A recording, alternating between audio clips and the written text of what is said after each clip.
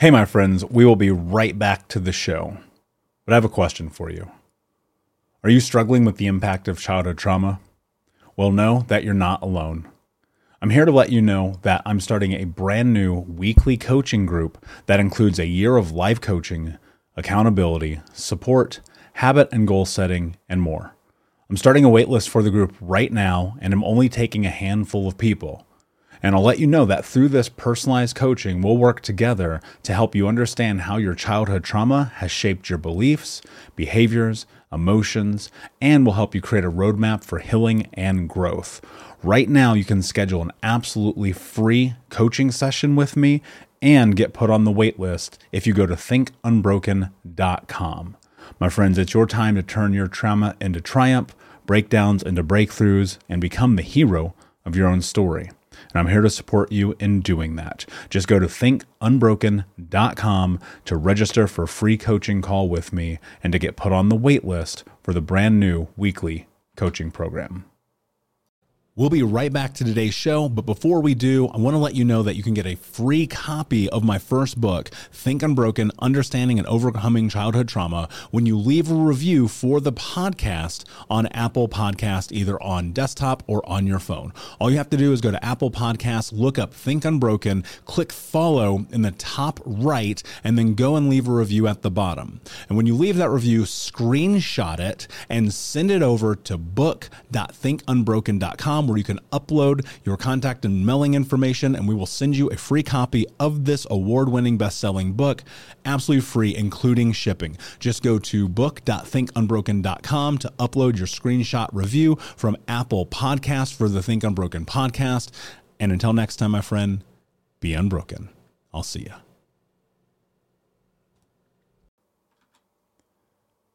Hey, my friends, we will be right back to the show. But I have a question for you. Are you struggling with the impact of childhood trauma? Well, know that you're not alone. I'm here to let you know that I'm starting a brand new weekly coaching group that includes a year of life coaching, accountability, support, habit and goal setting, and more. I'm starting a waitlist for the group right now, and I'm only taking a handful of people. And I'll let you know that through this personalized coaching, we'll work together to help you understand how your childhood trauma has shaped your beliefs, behaviors, emotions, and will help you create a roadmap for healing and growth. Right now, you can schedule an absolutely free coaching session with me and get put on the wait list if you go to thinkunbroken.com. My friends, it's your time to turn your trauma into triumph, breakdowns into breakthroughs, and become the hero of your own story. And I'm here to support you in doing that. Just go to thinkunbroken.com to register for a free coaching call with me and to get put on the wait list for the brand new weekly coaching program. What's the easiest choice you can make? Window instead of middle seat? Picking a vendor who sends a great gift basket? Outsourcing business tasks you hate? What about selling with Shopify? Whether you're selling a little or a lot, Shopify helps you do your thing, however you cha-ching. Shopify is the global commerce platform that helps you sell at every stage of your business. From the launch your online shop stage to the first real-life store stage, all the way to the did we just hit 1 million orders stage. Shopify's there to help you grow. Whether you're selling scented soap or offering outdoor outfits, Shopify helps you sell. Wherever and whatever you're selling, Shopify's got you covered. Sign up for a $1 per month trial period at shopify.com/try. Go to shopify.com/try now to grow your business, no matter what stage you're in. Shopify.com/try. When you need mealtime inspiration, it's worth shopping Kroger, where you'll find over 30,000 mouth-watering choices that excite your inner foodie. And no matter what tasty choice you make, you'll enjoy our everyday low prices, plus extra ways to save, like digital coupons worth over $600 each week. You can also save up to $1 off per gallon at the pump with fuel points. More savings and more inspiring flavors make shopping Kroger worth it every time. Kroger, fresh for everyone. Fuel restrictions apply. Hey, my friends, we will be right back to the show. But I have a question for you. Are you struggling with the impact of childhood trauma? Well, know that you're not alone. I'm here to let you know that I'm starting a brand new weekly coaching group that includes a year of life coaching, accountability, support, habit and goal setting, and more. I'm starting a waitlist for the group right now, and I'm only taking a handful of people. And I'll let you know that through this personalized coaching, we'll work together to help you understand how your childhood trauma has shaped your beliefs, behaviors, emotions, and will help you create a roadmap for healing and growth. Right now, you can schedule an absolutely free coaching session with me and get put on the wait list if you go to thinkunbroken.com. My friends, it's your time to turn your trauma into triumph, breakdowns into breakthroughs, and become the hero of your own story. And I'm here to support you in doing that. Just go to thinkunbroken.com to register for a free coaching call with me and to get put on the wait list for the brand new weekly coaching program. Hey, what's up, my friends? I hope that you're doing well. In today's episode, we have one of our legacy guests, Chelsea London Lloyd. And Chelsea and I are going to explore death. I know, a hard subject, a subject that for many of us in an ideal world we would love to avoid, but in reality, we are all going to be impacted by it. This conversation is really beautiful as Chelsea talks about her journey in losing members of her family and the way that she has used that to help change her world. This episode is really beautiful, and to be honest with you, it made me quite emotional when we recorded it. And listening back to it over the course of the last couple of days reminded me how beautiful it is to have people in the world who want to create work that helps change the world. And so, without further ado, my friends, Chelsea London Lloyd.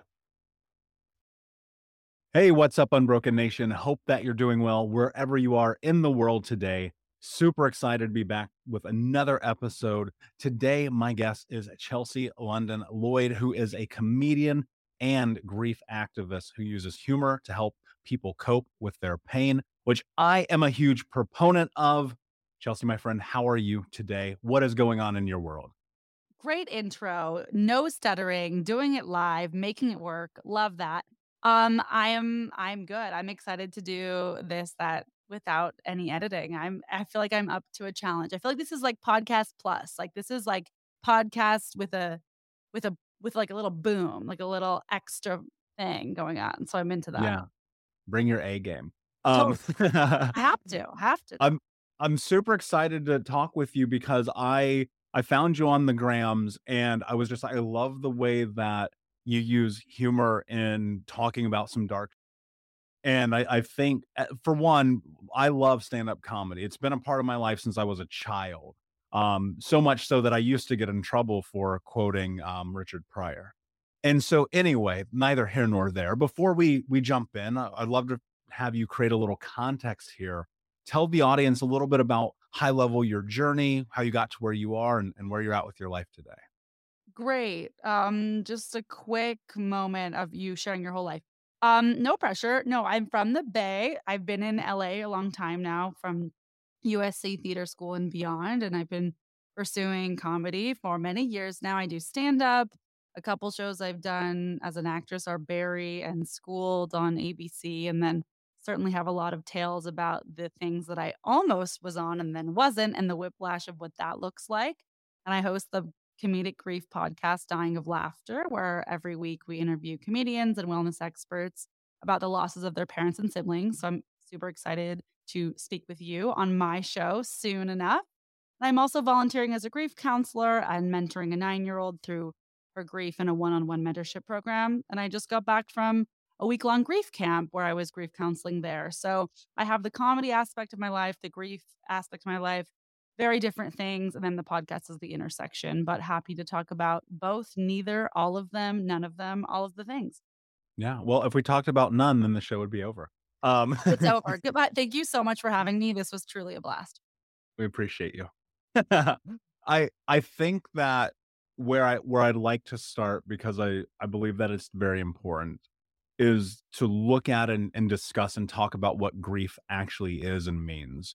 I found that throughout my own journey, that's been something I've had to wrap my head around, having multiple losses in my life. And it's a part of the human experience. And for whatever reason, because of the social structures of the world that we live in today, it's almost as if at times there's not space to have grief, to not mourn. It's kind of like, all right, on to the next thing, keep your life going. We'll light a candle every now and again. Talk to us about like what is grief? How do you define it and what does that mean?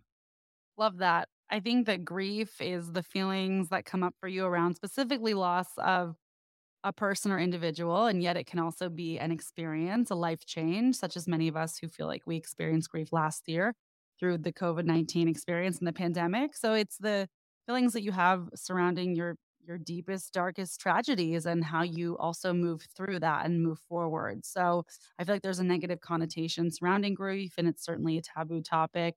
Even to this day, even with the communities doing their best, the grief world trying to become more open about everything. But I think there's still a lot more work to be done so that we can take the stigma around from talking about sadness, as the American way goes. How are you? I'm good. I'm fine is the default.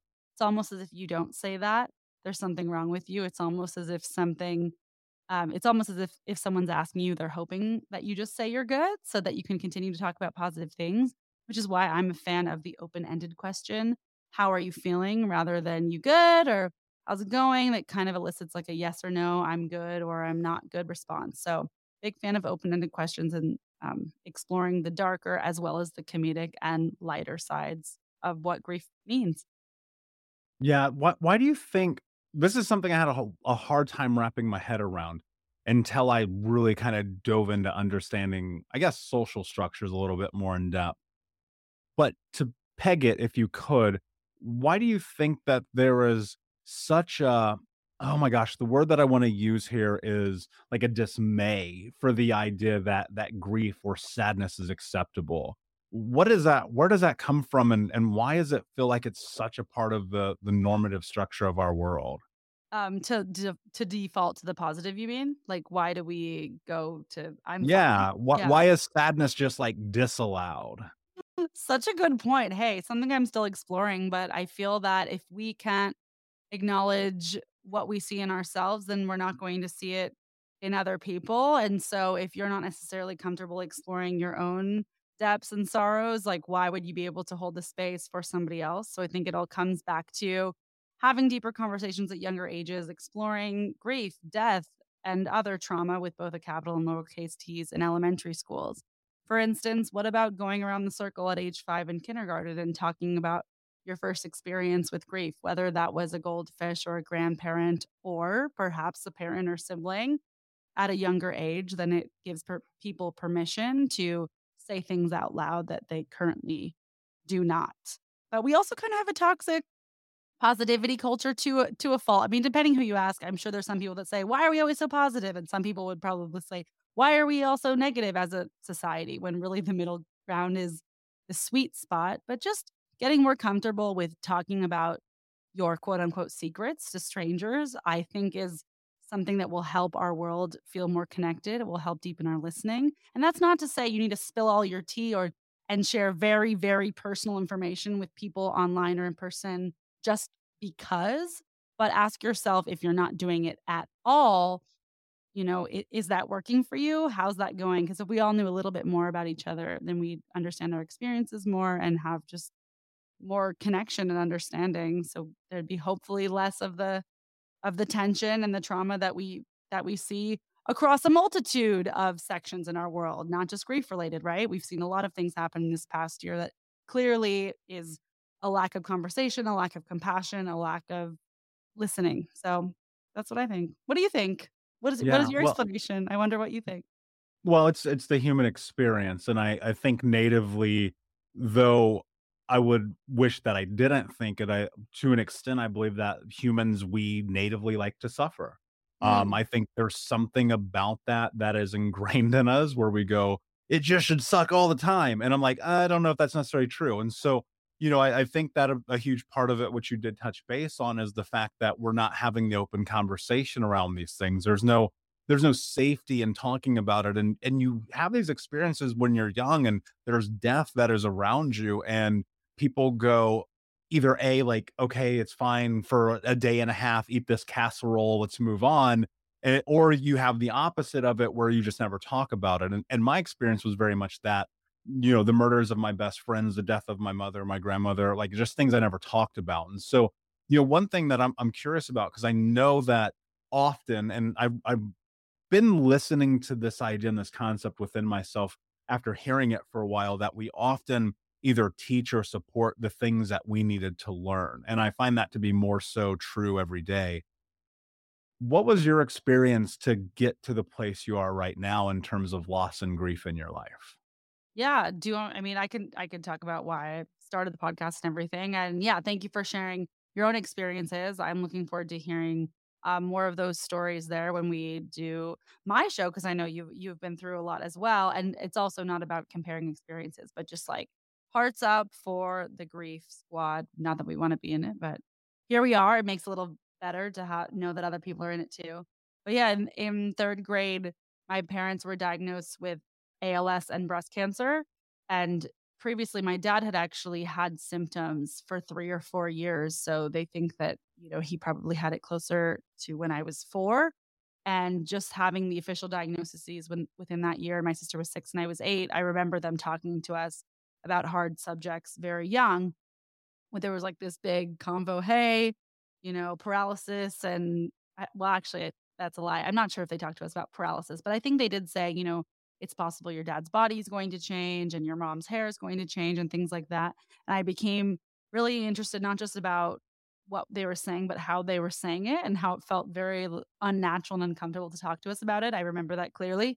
I don't fault them. These are big topics with young kids, but it became a part of my life, for the rest of my life and through today. So my dad had ALS through when I was like the day after I turned 19, when I was a freshman at USC, and he was paralyzed for over a decade.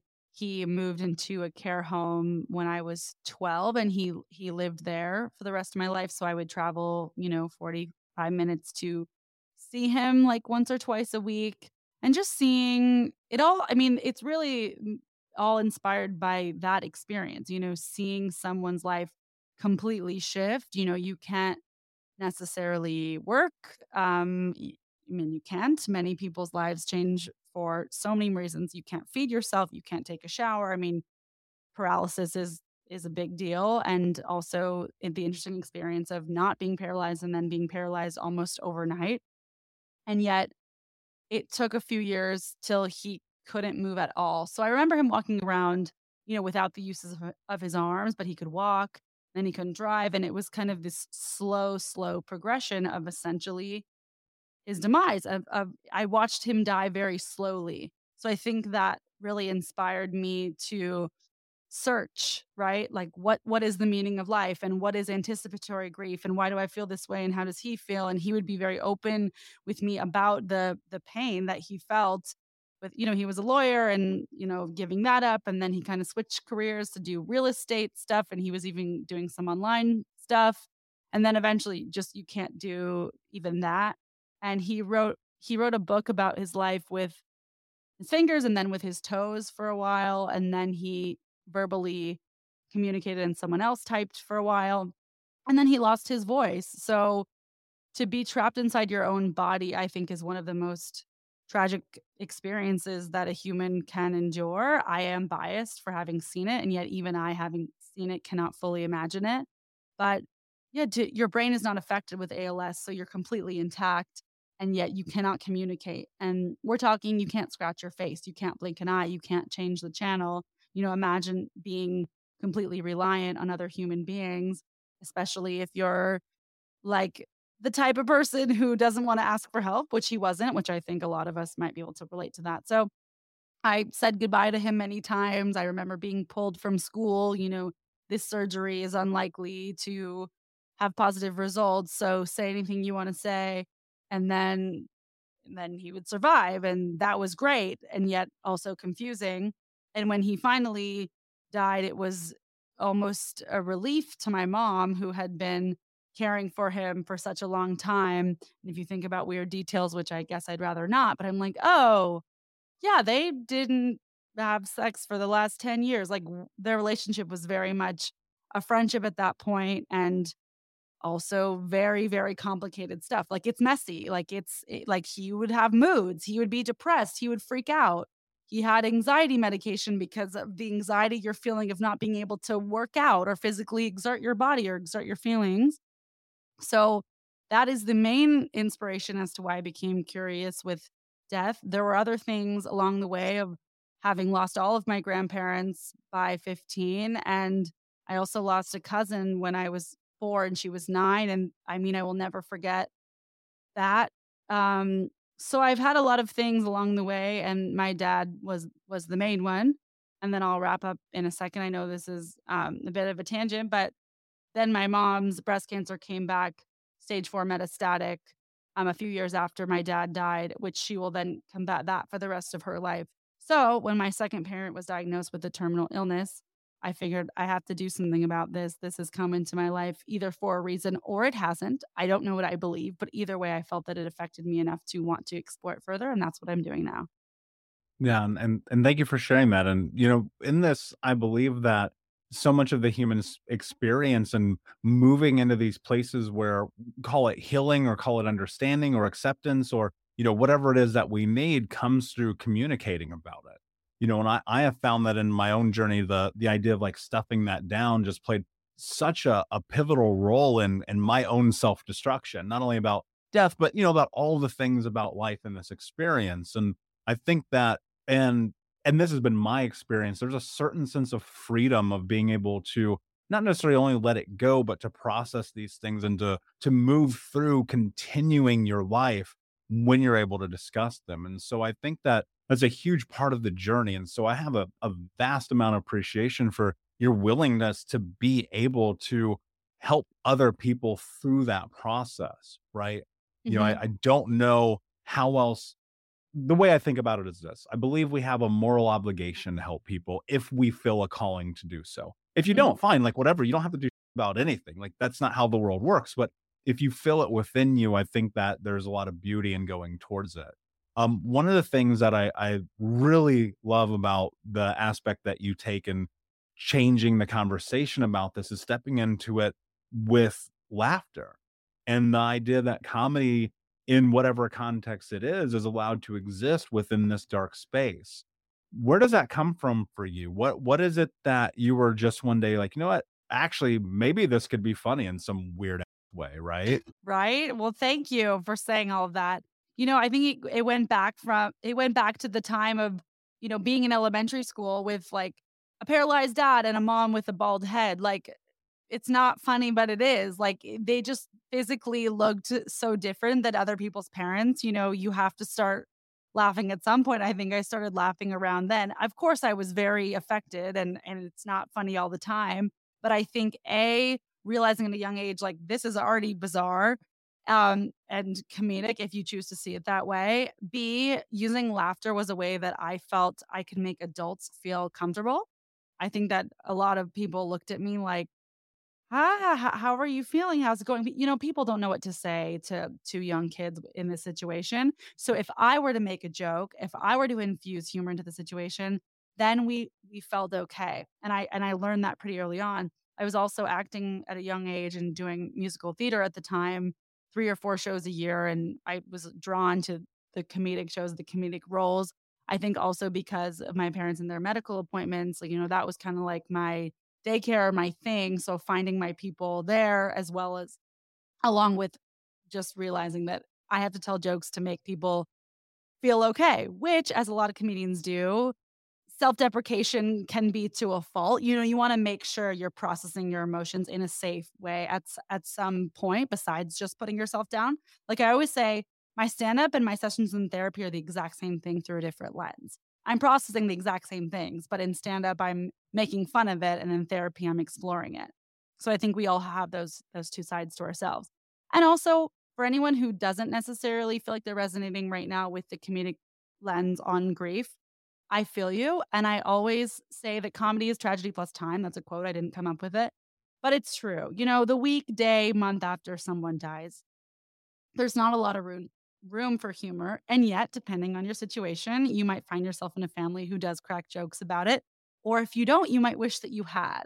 So I hear a lot of good stories in my counseling and podcast work about like, well, actually the funeral was really funny because this, like, they sent the wrong casket. They did this. My grandma slipped me a $50 bill. My uncle was high during his speech, like whatever. Things that are either A, hilarious, or B, so uncomfortable, bizarre, or comedic that you just have to laugh out of sheer will. So I was exploring all of that through childhood.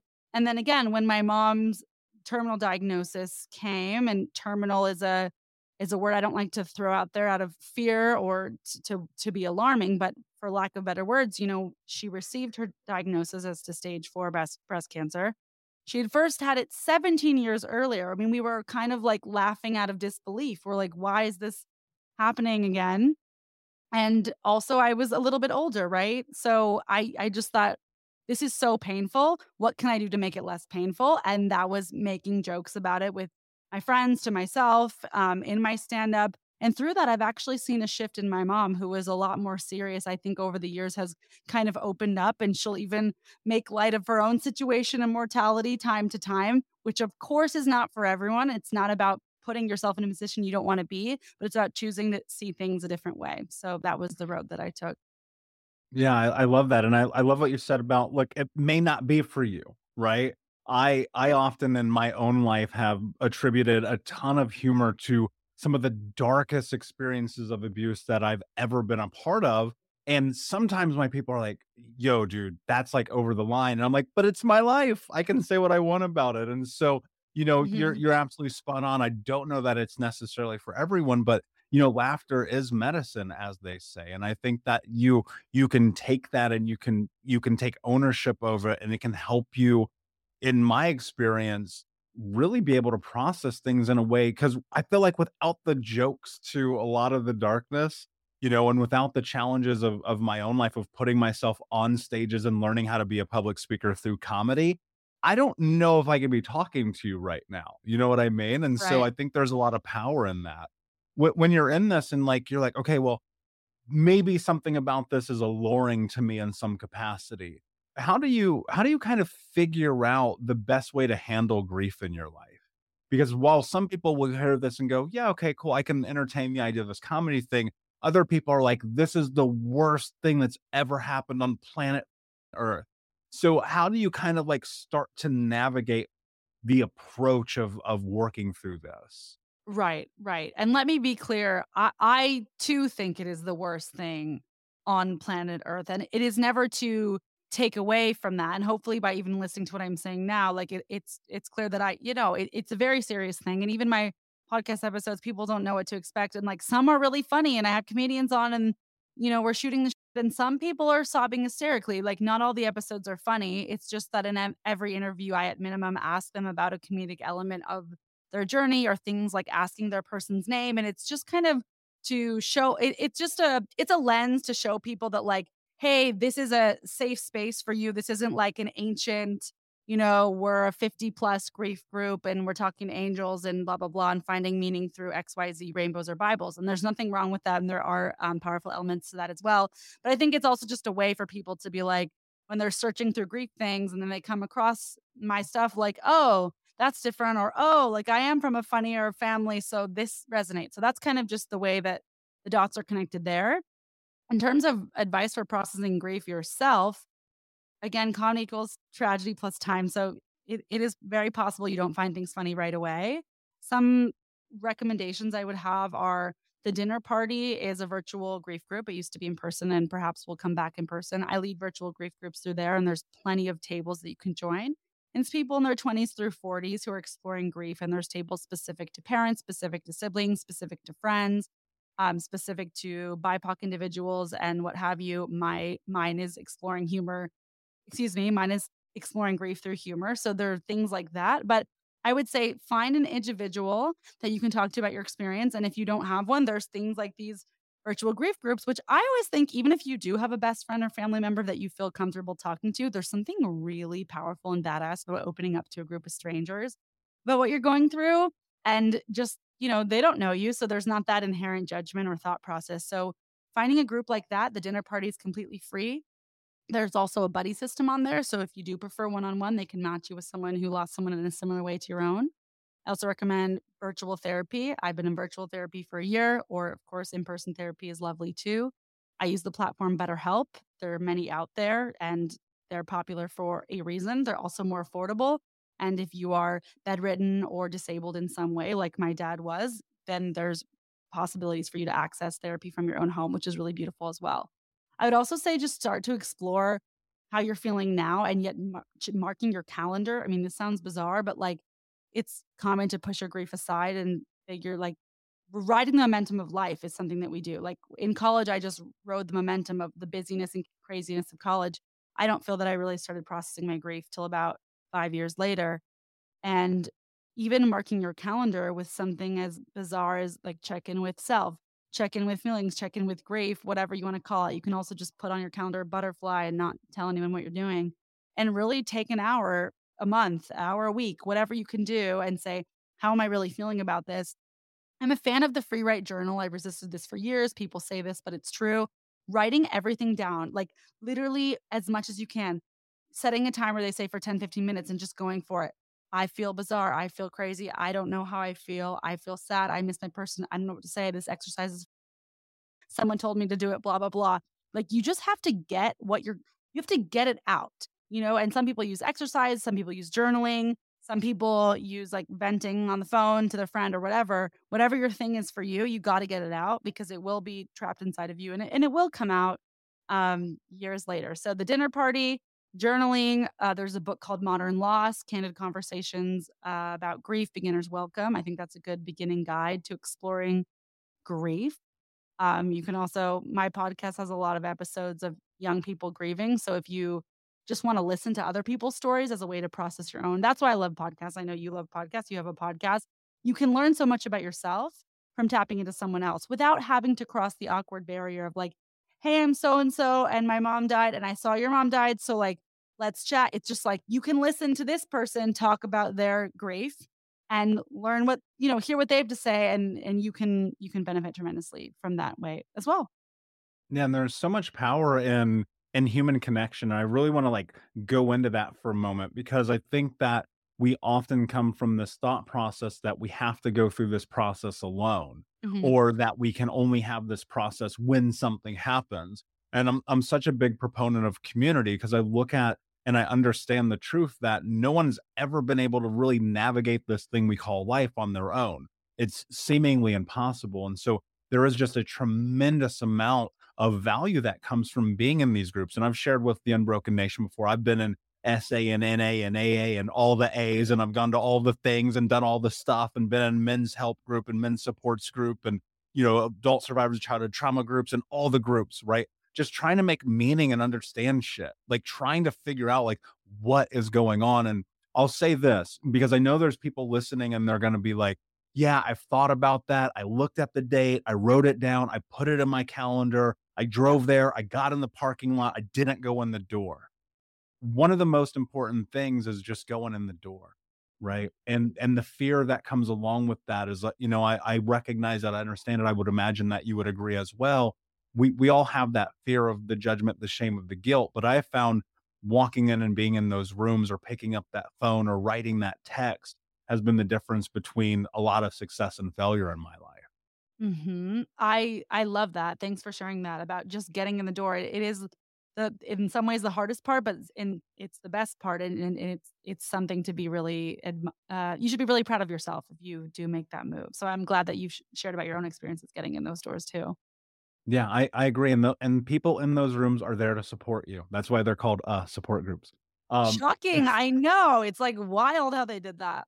It is, it is. So one of the things I'm curious about, and I have found that a lot of benefit comes from this idea of giving to people when you are at your lowest, Mm. giving to people when you're suffering, giving to people, to help them even while you're through the process of helping yourself. And I know that you mentioned when we first began that you're helping this 9-year-old child go through this grieving process right now during this pandemic.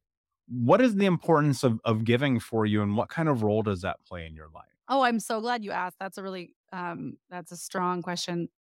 Um It's like so complicated, my mentor relationship in the best way. But I will just say, wow, I have so much I could say about this. When you can't take any more, give. I love that so much, in this busy world when we're trying to make our next move or figure out what's next. And, I know you're entrepreneurial, of course, and I am too. And so is, especially people trying to make their own way now online or whatever else. It's like so much of putting yourself out there.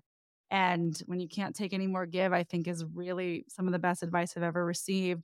So I'll summarize what it's been like, and please cut me off at any time. Um, so last year, what was a hard year? I was working for BuzzFeed at the time. I had just started their talent program. It was a talent residency, 10 of us after some screen tests and fun things. Like, we're selected to do this program where we were being mentored to essentially become viral BuzzFeed people, no pressure. But I was so excited because, like, it was cool, right? I was like, wow, this is such a great opportunity, and everything that I'm doing, like with grief, like maybe BuzzFeed, like who knows what can happen. But it was super exciting. Like 2 days into that, everything closed. So we shifted to a virtual program. So we were making a lot of videos. So during the pandemic, I was making 3 to 5 videos a day for the first, I don't know how many months, 3 or 4. And it was really awesome. It was also exhausting. And we had cool mentorship from like Instagram and like cool people like helping us to try and succeed online. And I felt this juxtaposition this the entire time, which is kind of the summary of my personality of like, this is so amazing. And the world is crumbling before our eyes. And there's such a bigger picture here. Um, the grind of like wanting to succeed, but then knowing it's not the most important thing right now. All of my other acting and comedy, experiences had been canceled. I was unavailable for a big commercial, shot. My stand-up shows shot. My festivals, everything shot. I was supposed to MC the Young Survivals Coalition first stand-up show for breast cancer survivors. There was like 800 people. I'd booked the comedians. I was like hosting it. It was so cool, and for a good cause, and the whole conference was canceled. Like, all of these things was really challenging for me. My mental health took a big dive. It was kind of the worst I've ever felt. Not about myself, I will say, but just about the world and kind of my place in it since my dad had died, which has been, 10, 11 years at this point. So the first thing I did was get into therapy. So yay, therapy, another plug for that. But I knew that there was more that I could do. And fast forward timeline, blah, blah, blah. I ended up being let go from the program early for not going viral. I wrote this essay about that experience if anyone's interested, because it's kind of hard to explain. I'm in the process of getting that published right now. But I was like, I'm cut from this thing. I was the oldest one. Even though I was still 29, I was like, you didn't go viral and you're cut. And it was like such a horrible feeling. I mean, I felt horrible about myself because I was making videos about grief and stuff I was proud of. But I mean, I have a lot to say about numbers and social media, which I kind of am saying, and I'll kind of table at the same time. Okay, cut from the program. Then I ended up applying for a job at BuzzFeed as a producer. Got the job a few weeks later, which was both amazing and weird because some of the people that had let me go were like, oh, now you work here again and now you're like in charge of some things, which was really awkward but cool. I pitched myself as I want to be a grief producer and produce viral content around grief. I wasn't necessarily in that content. I made really cool videos like losing a loved one to COVID-19, moms without children, talk to children without moms, like stuff I was like super passionate about. And I wasn't being looked at for like views. It was less personal and yet it was still a fit. So it ended up being really beautiful. That said, all in all, social media, I'm obsessed with it, but it's not fully for me. Like with my mental health, I realize I can't work in it every day. I lose my happiness around it. And so ultimately after a year, I decided to move on. And in the depths of my like depression around what am I going to do? I had these cool opportunities and virality and weird, but like it was about grief, but like it was still superficial because because sometimes sometimes I don't know how else to say it.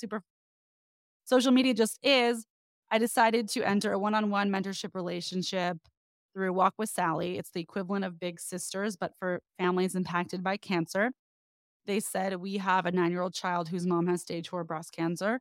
my mom has stage 4 breast cancer. I thought this is rough, but I'm inspired. And they put us together and we started meeting every week on Zoom and then once a month in person at the time. Now we do more in person, but when it was all crazy McGee, and we would go for walks and we would go to the beach. And now since then we've done some more interesting things. We do like childhood yoga and art therapy and like shopping and beach days and all these cute things. And I became really close to her mom during the pandemic. It was the best thing I ever decided to do. I found so much more meaning than in my job. Of course, you have to have jobs too, so I understand the balance of it all. And I thought this is what I meant to do. This is so rewarding, and I could like live what I was doing. Like I was talking about grief online, but like I wanted more. I wanted more, I guess, impact or when you can't take any more, give. And I felt like I'd taken such a weird experience and I wanted to give. And so I just thought, why me? But if not me, who? And if not now, when? Now, unfortunately, a few months later, her mom didn't make it. And that was a really, really challenging experience because even someone who is prepared for these things, such as myself, it was still a shock, and she went into the hospital Christmas weekend, and she didn't come out. And we're talking single mom, you know, we don't Camila's dad is, actually yeah, I don't wanna talk too much about it, but the dad's not in the picture, right? And underprivileged community, not necessarily having the financial resources that my mom has, and I mean, I just was heartbreaking to watch. So I knew we were going to be matched to talk about breast cancer. I didn't necessarily know we were going to be matched to talk about grief so soon.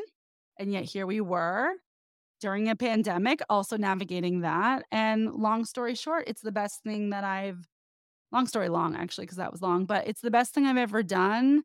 It's one of the most rewarding things of my life. We're still actively in touch. We get together all the time. We talk all the time. And everyone's like, she needs a therapist. Like, oh my God, this is wild. Well, guess what? I'm the therapist. Guess what? Not everyone has access to mental health resources. And there's so many, like, cultural differences, like so many things standing in people's way. And it's not their fault, but just to even understanding what that could look like. So I felt like I had to really step up and I just did. She called me when her mom died and I was there the next day and we did a beach ceremony and processed and we continue to process. She's 10 now. And so that's a very long-winded answer, but that's what I'm doing right now. Yeah, it's powerful, and I think that there's first off, and there's something beautiful in it. So I'm proud of you for being willing to step into that because we're faced with the opportunity to impact change in people's lives, and I think often it's lost on us the reality that a single person being impacted by what we can give them will pay dividends in ways that we can never fully understand.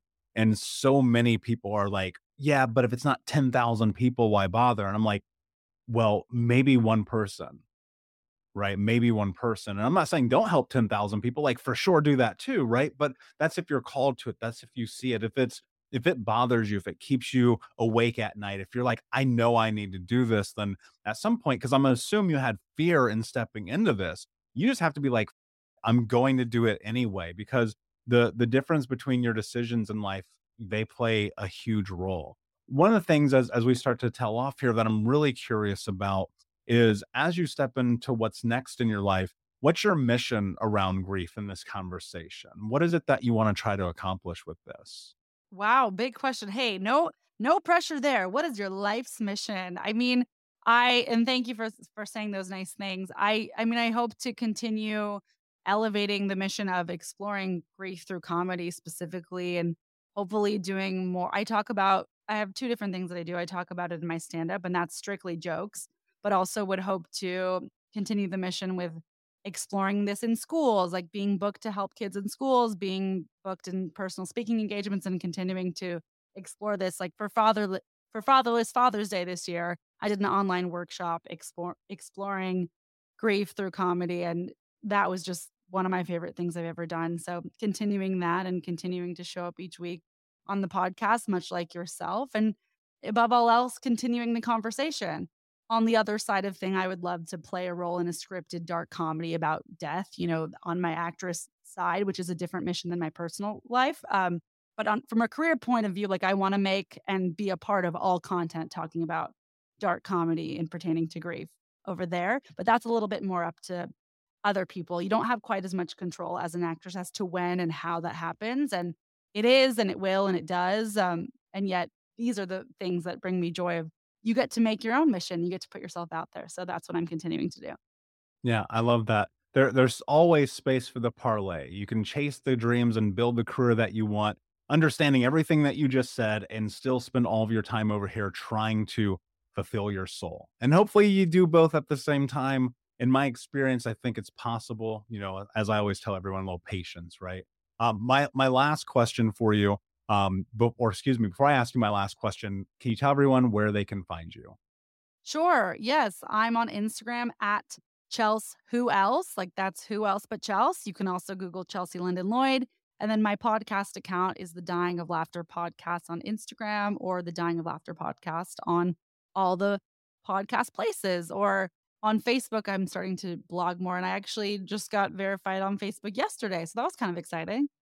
Cool. Awesome. And I will say this for the people listening right now, because I know I'm talking to you, the person listening who's like, none of that was funny. Yeah, go listen to the podcast. So my last question for you, my friend, is what does it mean to you to be unbroken? Ooh, love that. Yeah.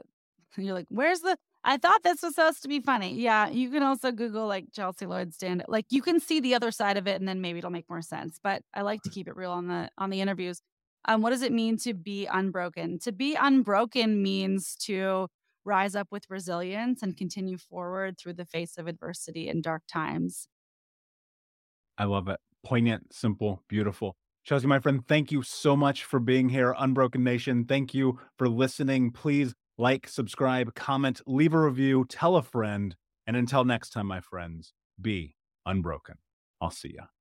Thank you so much for listening to Think Unbroken. Please share this episode with someone who could use it and help us move forward in our mission of ending generational trauma in our lifetime. And if you would, please take 5 seconds to pop on iTunes or Spotify, hit that 5-star, leave a review, and you can also reach out to us on social at Michael Unbroken or at Think Unbroken. And of course, you can check out our YouTube channel at Think Unbroken. Thank you for being a part of Unbroken Nation, my friends, and until next time, be unbroken. Save big on brunch for mom, all in the Kroger app. Get half gallons of delicious Kroger milk for $1.29 each. Then get flavorful Tyson natural boneless chicken breasts for $2.49 a pound, all with your card and a digital coupon. Shop these deals at your local Kroger today, or tap the screen now to download the Kroger app to save big today. Kroger, fresh for everyone. Prices and product availability subject to change. Restrictions apply. See site for details.